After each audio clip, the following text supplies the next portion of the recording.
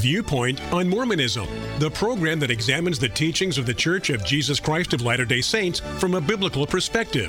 Viewpoint on Mormonism is sponsored by Mormonism Research Ministry. Since 1979, Mormonism Research Ministry has been dedicated to equipping the body of Christ with answers regarding the Christian faith in a manner that expresses gentleness and respect. And now, your host for today's Viewpoint on Mormonism. So glad you could be with us for this edition of Viewpoint on Mormonism. I'm your host, Bill McKeever, founder and director of Mormonism Research Ministry, and with me today is Eric Johnson, my colleague at MRM. This week we've been talking about a conference message that was given by Neil L. Anderson. He's of the Quorum of the 12 Apostles. It was a message titled, "The Name of the Church is Not Negotiable." And of course, it's referring to something that Russell M. Nelson had to say back in August of 2018 and again in October of 2018, admonishing members of the church to call their church by its official title and not the nickname such as Mormon Church or LDS Church. And he also admonished members not to refer to themselves as Mormons. We want to bring out the fact that this is not a new thing with Russell M. Nelson at all. This pet peeve, if you will, goes clear back that we know of to 1990 when Russell M. Nelson gave a talk titled, "Thus Shall My Church Be Called." What did he say at the beginning of that message, Eric? He said, "Today I would like to speak about a name. We are all pleased when our names are pronounced and spelled correctly. Sometimes a nickname is used instead of the real name, but a nickname may offend either the one named or the parents who gave the name. The name of which I shall speak is not a personal name, yet the same principles apply. I refer to a name given by the Lord," and then he cites from D&C 115, verse 4, "Thus shall my church be called in the last days, even the Church of Jesus Christ of Latter-day Saints." Note carefully, he says, the language of the Lord. He did not say, "Thus shall my church be named." He said, "Thus shall my church be called." Years ago, its members were cautioned by the brethren who wrote, quote, "We feel that some may be misled by the too frequent use of the term Mormon Church," end quote. And that comes from Member Missionary Class Instructor's Guide that was printed in 1982, page 2. Before any other name is considered to be a legitimate substitute, the thoughtful person might reverently consider the feelings of the heavenly parent who bestowed that name.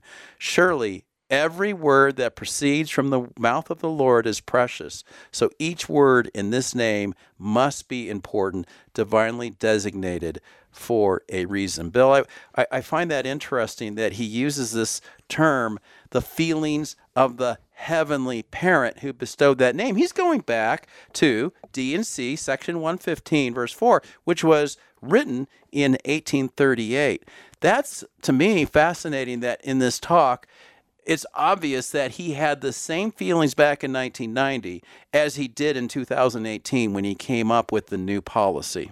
You know what I find interesting too, Eric, is he says, "Surely every word that proceeds from the mouth of the Lord is precious, so each word in this name must be important." Later on in that talk, he says the first two words of the name the Lord chose for his earthly organization are the church. Note that the article, "the," begins with a capital letter. This is an important part of the title. Yet, even though the church changed its official URL, or the address that goes to their official website, it used to be lds.org, which is a term you're not supposed to use now because of Nelson. Now it's churchofjesuschrist.org. Well, wait a minute. If the word "the," if it's an important part of the title, it's not in the title of their URL. So even today, the church seems to be compromising on this because Nelson himself said, note that the article "the" begins with a capital letter. This is an important part of the title, but it's not in their URL. Even more troubling in this sermon was towards the end when Russell M. Nelson said that the Lord himself issued this solemn warning, "Let all men beware how they take my name in their lips. Remember," he added, "that which cometh from above is sacred and must be spoken with care," citing from Doctrine and Covenants, D&C 63, 61, and 64. Now, back in 1990, Russell M. Nelson was merely an apostle in the Church of Jesus Christ of Latter-day Saints. He didn't really have the authority to convince the whole church to go in a certain direction. But what's fascinating is that 6 months later, Gordon B. Hinckley, who at the time was a first counselor in the First Presidency, and in the LDS Church hierarchy, a member of the First Presidency outranks a member of the Quorum of the 12 Apostles. Gordon B. Hinckley gave a talk titled, "Mormon Should Mean More Good." And in that talk, he said, "Many of our people are disturbed by the practice of the media and of many others to disregard totally the true name of the church and to use the nickname the Mormon Church." He goes on and says, 6 months ago in our conference, Elder Russell M. Nelson delivered an excellent address on the correct name of the church. He quoted the words of the Lord himself, and then he recited D&C 115, verse 4. He then went on to discourse on the various elements of that name. I commend to you a rereading of his talk. Now, Bill, I find this interesting that he does bring up Nelson. So what he's telling us is what he's going to talk about seems to be in conjunction to what Nelson had spoken about before, 6 months earlier. And he's saying you ought to go reread the talk. I wonder if he's being sincere in saying that. Or he's just trying to be gracious because he's about to say some things about what was said by a colleague that I don't think Gordon B. Hinckley really agrees with, and this is why. He goes on to say, the Mormon Church, of course, is a nickname. Hinckley goes on to say, and nicknames have a way of becoming fixed. I think of the verse concerning a boy and his name. And he goes on to cite this little bit of prose. Father calls me William, sister calls me Will, mother calls me Willie, but the fellers call me Bill. Hinckley goes on to say, I suppose that regardless of our efforts, we may never convert the world to general use of the full and correct name of the church. But I want to stop here and show you something that's very different between Hinckley and Nelson. Because Hinckley uses nicknames and takes it lightly. Okay, so you call me this, you call me that, but I'm still the same person. That's really the message he's trying to get across. Hinckley doesn't seem to be offended by that.